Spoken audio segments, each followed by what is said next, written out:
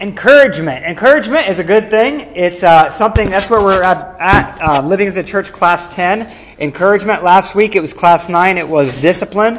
And this is actually kind of like part 2 of last week's. Last week was about confronting someone in sin and then dealing with discipline in a church, dealing with unrepentant people. How do we go about that? What's a difficult situation? What's a situation, where it is difficult no matter what if you approach somebody in sin, but hopefully with the goal of restoration. And this is kind of the same way, in a way. This is about safeguarding unity in holiness. So encouragement, as Christians, we know that that's what we're called to do, and it's something that can be vague when we just say, be encouragers. Is encouragement just another word for being nice? As we open, I want to ask you this question. What are some of the goals of true encouragement according to Scripture, and why should we encourage one another? What are the goals of encouragement in Scripture? Yeah, helps each one of us persevere, and grow, exactly. It's a command. We're commanded to, that's right. Look at the first verse right there from Colossians chapter 1, verse 28. Him, as in Christ, we proclaim, warning everyone and teaching everyone with all wisdom, that we may present everyone mature in Christ. So we are called to the same goal, every one of us. Like you said, sanctification. Hebrews chapter 10, verse 24 and 25. Let us consider how to stir up one another to love and good works, not neglecting to meet together, as is the habit of some, encouraging one another all the more as you see the day drawing near. And so and then I want to echo our church covenant too. We have it written in there explicitly. It says, we will walk together in brotherly love as becomes members of the church, exercising affectionate care and watchfulness over each other, and faithfully admonish and entreat one another as occasion may require. So here's, I think, a good definition of encouragement. Is caring for someone else, usually including speaking biblical truth to them, with the goal of that person's growth and godliness. Now, you notice the word, I say usually, it's because sometimes encouragement isn't just words of encouragement, even though that's what we primarily think of when we say you need to be encouraging someone, it's encouraging words. But you could also bring them a meal or do something like that. So our goal, like Alexa said, our goal is to help one another grow in holiness. Each one of us today, we all struggle. We all are in this journey together. I like to say that, the Christian life is not meant to be lived alone. And each one of us are in a life and death struggle with the world, the flesh, and the devil. And so we are called to help one another cross the finish line. I mean, we're not alone. We're not an island. We're working together. And that's what it means to be a part of the body of Christ. And that's one of the wonderful blessings of being a part of the body of Christ is you're not alone and you're not trying to do it on your own. Part of that, like I said, last week we talked about, part of that means confronting explicit sin. Sometimes it's super egregious, like we talked about a murderer who might get immediately put out of the church as quick as possible. We talked about to save face, you know what I mean? To make sure the reputation of Jesus isn't soiled any further. Sometimes it's somebody who's going down the path of sin and we got to gently correct them. Maybe we correct them with one person or two people, we want to make sure that we are growing in unity together and encouraging one another. Encouragement is crucial for our unity as a church.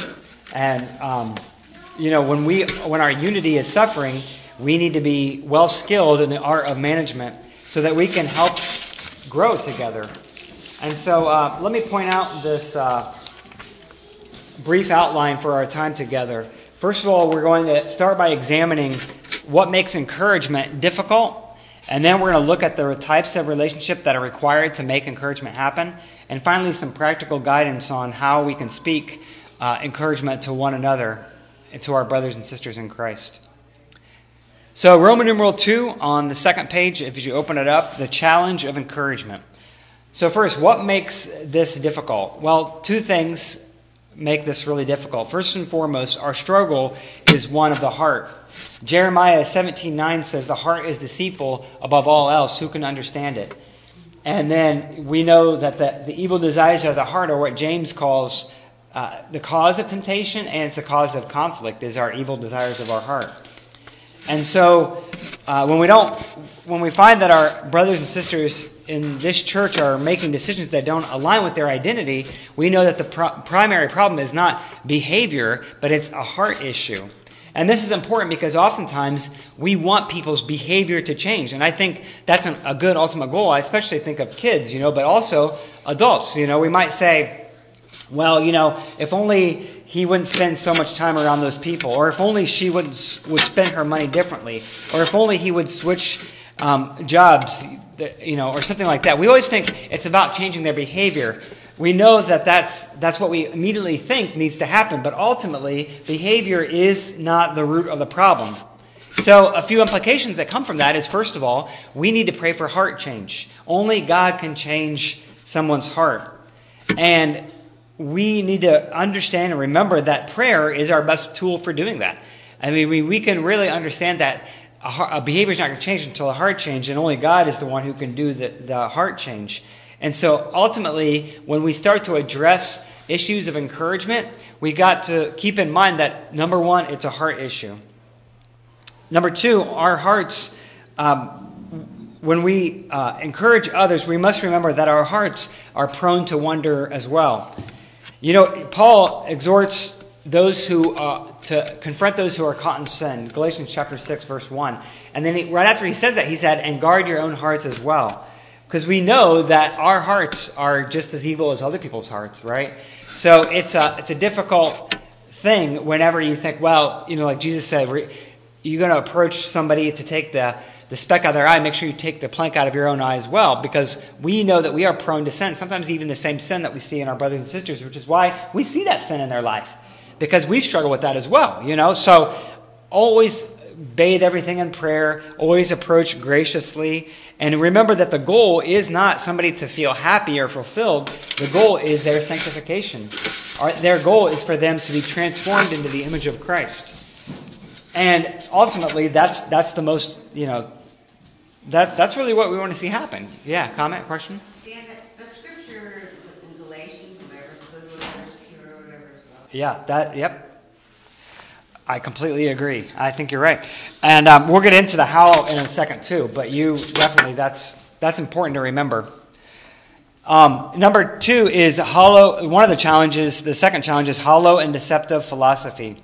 And that's what I mean by, worldly thinking. We're all philosophers at one, in some way you could look at it.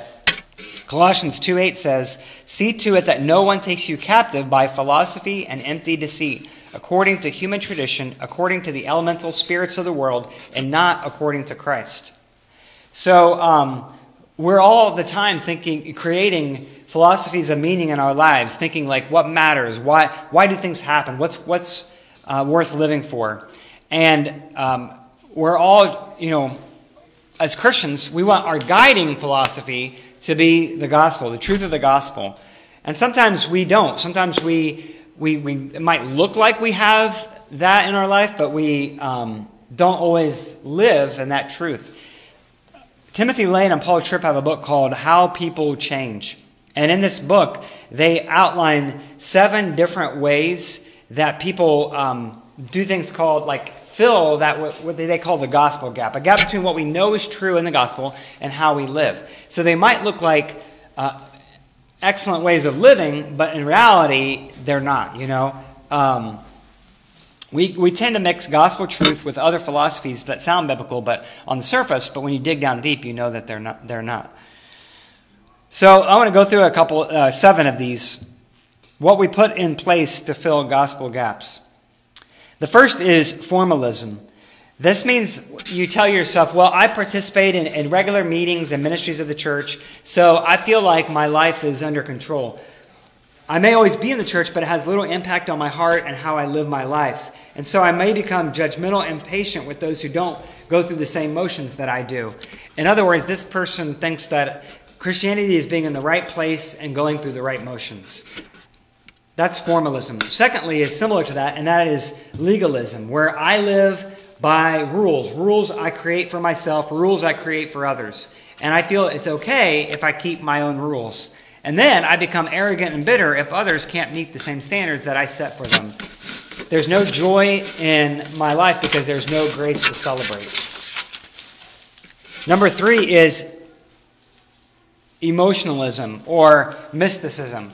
This is the incessant pursuit of an emotional experience with God, where I feel close to God. I live for the moments when I feel close to Him, and if there's no emotional high, I assume that God doesn't love me or that He's not real. Number 4 is activism. This is when I get excited about Christianity mainly as a way to fix this broken world, and I base my relationship with God on how much I've done to alleviate poverty, but my own heart is really far from Him because it's about activism. Number 5 is biblicism. This is reducing the gospel just to a mastery and understanding of biblical knowledge and theology. I know my Bible inside and out, but I don't let it master me. And so I get impatient with those who have lesser knowledge. We see this in, like somebody wrote a book recently, How to Stay Christian in Seminary. Because a lot of people will go to seminary or Bible college and they end up, and I've seen it just in my own life too with talking to people, that they go to Bible college and they end up leaving the faith. Because they think it's about just knowing things in the Bible, and it's not about that. Number 6 is the therapeutic gospel. I may talk a lot about how Christ is the only way that healing and help can come to those who are hurting. Yet without realizing it, I've made Christ more of a therapist than as a savior. And I view the sin of people against each other as a greater problem than my own sin against God. And I treat Christianity as a way to live a happy life, free of problems. And then finally, what you might call socialism. The deep fellowship and friendship I find at church can be its own idol. It could be, this is what I want, is just replacing Christ with the body of Christ. And the gospel is just a way of networking Christian friendships. That could be a replacement as well for the gospel truth.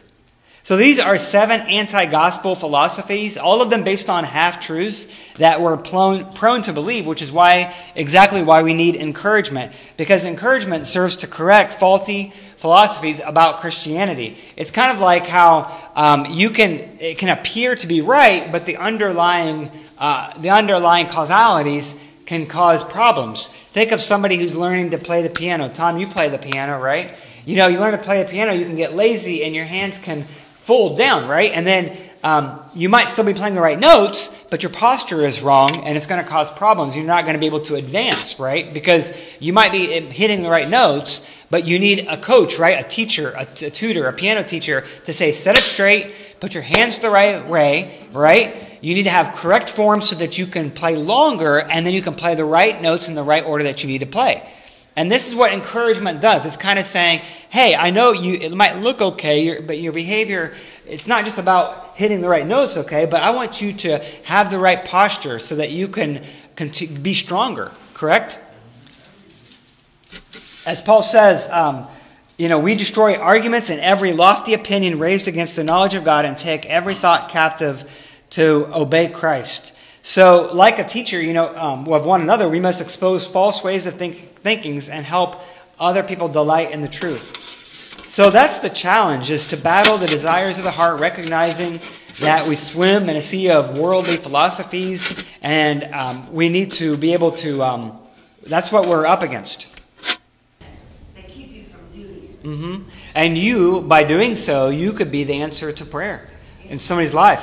I was listening to a guy who said, like, he was a pastor who, for some reason, he was just really, really discouraged.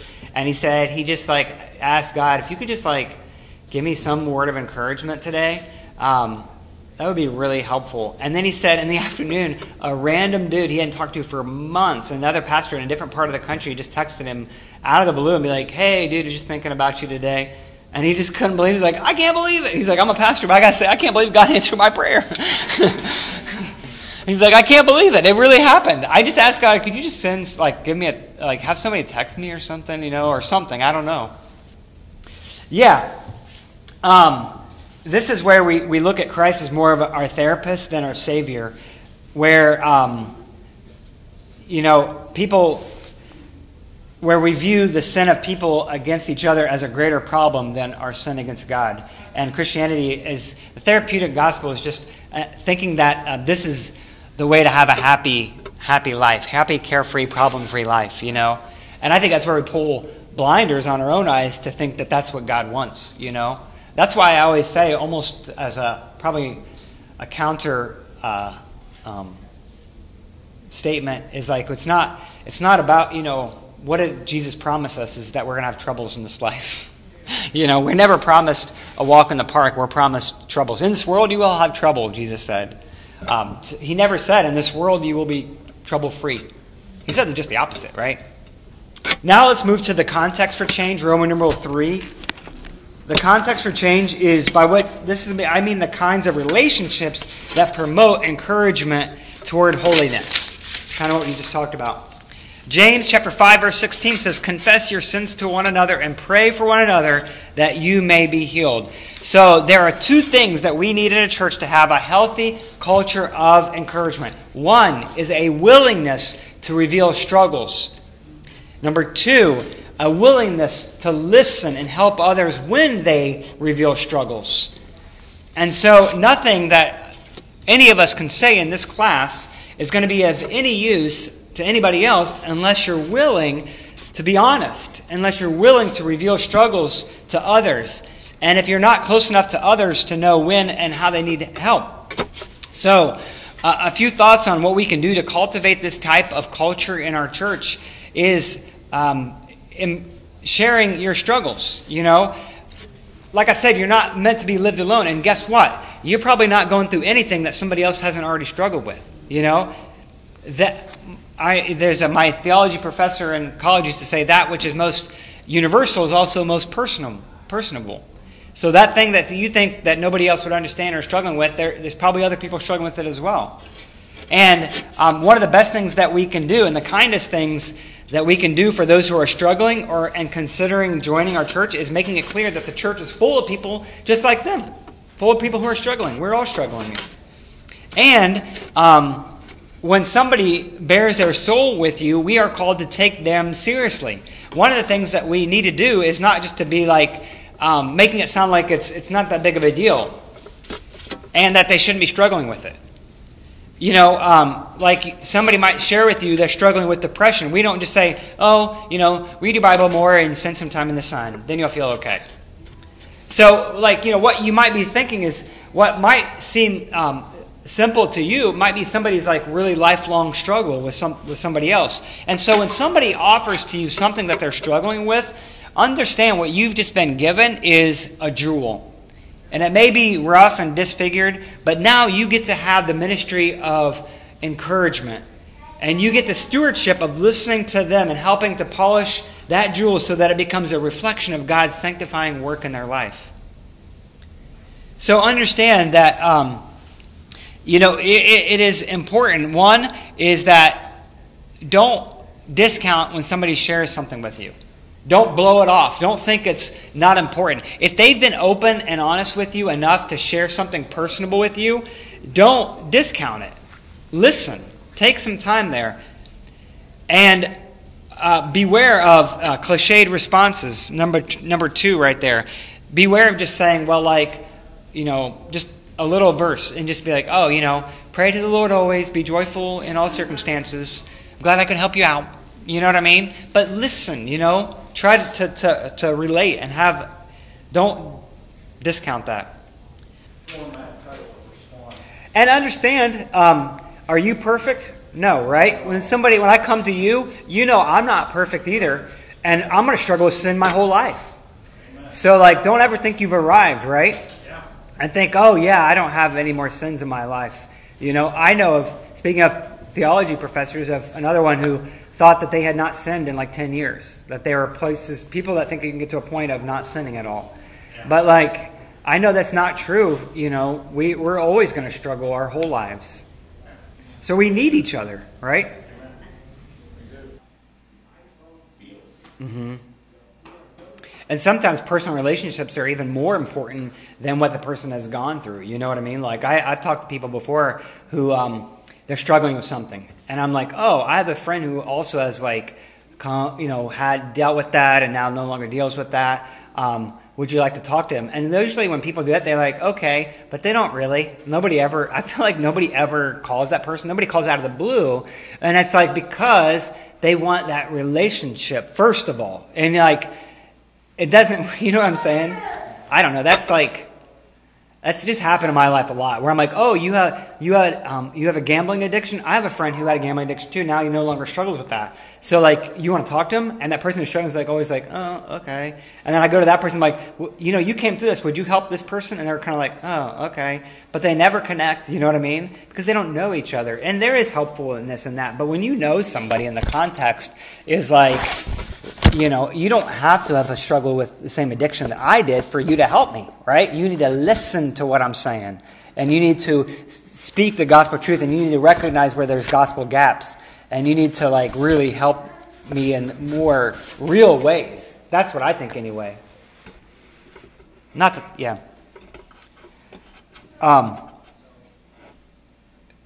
really good. I think like the context for this is super important. So Roman numeral 4, how to encourage struggling people. We know that we need to do this. We know that we are in the body of Christ for this purpose. We have pledged with one another in our church covenant to admonish one another and encourage one another. We have said we're going to do this together. We're on the same mission. We're on the same journey. We're all imperfect, but we've all been changed by God's grace, and we all have new life in Christ. And so how do we do this? How do we instruct one another? Well, the answer, like Mike said, it depends on the person, right? It depends on the person and how well you know that person. But Scripture has given us great wisdom. 1 Thessalonians 5:14 says, "And we urge you, brothers, admonish the idle, help the weak, be patient with them all." And so, when we encounter the struggle of a brother or sister in Christ, it's useful to think of these three things that Paul gives to the church in Thessalonica. Are they idle or unruly, as the New American Standard Bible says? Are they faint-hearted, in need of motivation? Are they simply weak and in need of someone to help shoulder the burden? How can we all do this with all kinds of patience? And so whatever category they're in, let me suggest three ways that we should do this. First of all, speak Scripture to them. And this is not just a try-automatic response like where we look it up in the concordance of our Bible and find anger and then turn to anger and says, don't be angry. You know what I mean? It's not that like, don't return to that sin. It's like a dog returning to its vomit. You know what I mean? You can easily find a verse, but like really think about the truth of the Scripture. Show love to them. Understand that sometimes it's, when we talk about the truth of Scripture, it does include single verses, but sometimes it's about patterns. It's about patterns of salvation history. Like, for example, looking at the pattern of how God has been faithful. That's what we're going to see actually today in the sermon. The sermon is a great example of this because in Hebrews chapter 6, verse 11, he talks about the pattern of example from Abraham and how it's an encouragement to us to see how God dealt with Abraham. And I'm going to give you a great example of this in Scripture. In the sermon today.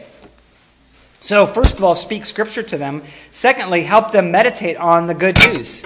Speak to them about different aspects of what Christ has done. Hello. There's handouts right here if you want to grab one. Speak to them about what Christ has done and get specific. For the person wrestling with guilt and shame, Christ has shouldered our blame so that we can enjoy reconciliation with the Father. So for someone experiencing loneliness, Christ has brought us adoption into God's family. For the person fighting constant temptation and indwelling sin, remember Christ has gave us the Holy Spirit living in us. And so there's a lot of scriptural truth that really relates to all of our life. And then thirdly, help them to identify evidences of God's grace in their life, recognizing what the Holy Spirit has done and is doing in their life. If someone begins to doubt, I mean, even if you have strong words and encouragement, again, another perfect example of this is we're going to see in Hebrews chapter 6 in the sermon today, where this is like the introduction to my sermon. I'm going to remind us, like whoever wrote Hebrews, it had just come off of like a long warning passage where he's being very strong. And then he says, but that's not you. And then he gives like two really strong encouragements, which is today the sermon is really an encouraging sermon after two sermons of like getting hammered, right? Well, Paul does the same thing to the Corinthian church. He has a lot of rebuke to say to them, but he begins in 1 Corinthians chapter 1, verses 4 and 5 by saying, I give thanks to my God always for you because of the grace of God that was given you in Christ Jesus, that in every way you were enriched in him in all speech and all knowledge. And so he's getting ready, like I said last week in 1 Corinthians chapter 5, he's getting ready to address some serious sin in this church that needs to be dealt with. But he begins with an encouragement. He begins by saying, I always thank God for you because of the grace that God has given you in Christ Jesus, and that you are being enriched in your speech and in your knowledge. So like you are on this journey, okay? You are going, I got some tough things to say, but man, look at the evidences of God's grace already in your life. And what is it? I was going to say this, I was thinking about this for the sermon. How many, did they say if you give a negative to somebody, you need to give like 5 positives or something like that? Has anybody ever heard the sociological studies about that? Like if you've got something to say, you got it positive, negative, and positive, you know what I mean? You don't just come down on somebody. Do you know the stats? I don't know. It's something like that, right? In other words, be more encouraging even if you have something difficult to say to somebody. And Paul gives us that great example in there.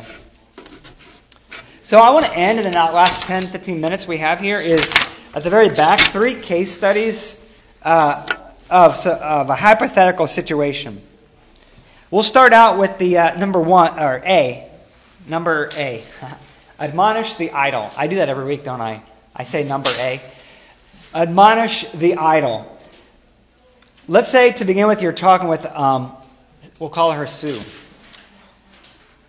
And she will not remove herself from the path of temptation. She's found that she's very tempted to be in love with the things of this world, and watching a particular show on TV seems to always leave her discontent with the life that God has given to her. But she really, really likes it and has fun talking with her friends at work the next morning after the show airs. And you talk with her about this show and how it may be leading a destructive role in her life. And that then she might realize, and she confesses, that the show does regularly lead her to being discontent, to sinful discontent, but she hasn't stopped watching it. And she seems idle and apathetic about this. So, first of all, 2 questions. First of all, where is the gap in Sue's understanding of the gospel? 2.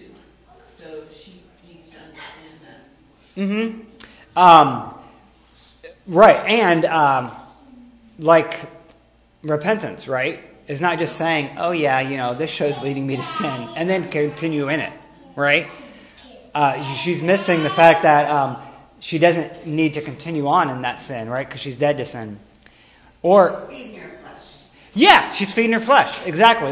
Why you keep feeding that, right? Because you agree that it's sinning, but yet, like you said, you're not cutting that part out, right? You agree that it's sin, but you're not cutting that part out of your life. You're just going back to it, right? So, or like what Jesus said, if your right hand causes you to sin, cut it off, right? If you know that this show, you even agree later on, oh yeah, it's bad, but it's just, you're going back to it. So what would you say to her? What scriptures would you apply? We already talked about some of them. Are there any other ones? Without sin. Mm-hmm. Yeah. Yeah, those are all good ones. How about verses about, she's looking for joy, right, in the show, and she's getting it the day after, but yet it's not making lasting joy in her life. So really going back to joy, right? The joy of the Lord is your strength, and there's a lot of verses about what really is helpful. And this happened to me. Oh, go ahead. Bad company corrupts good Right. morals. Even though it's a television program, she goes the next day and continues to Yeah. kind of feed it.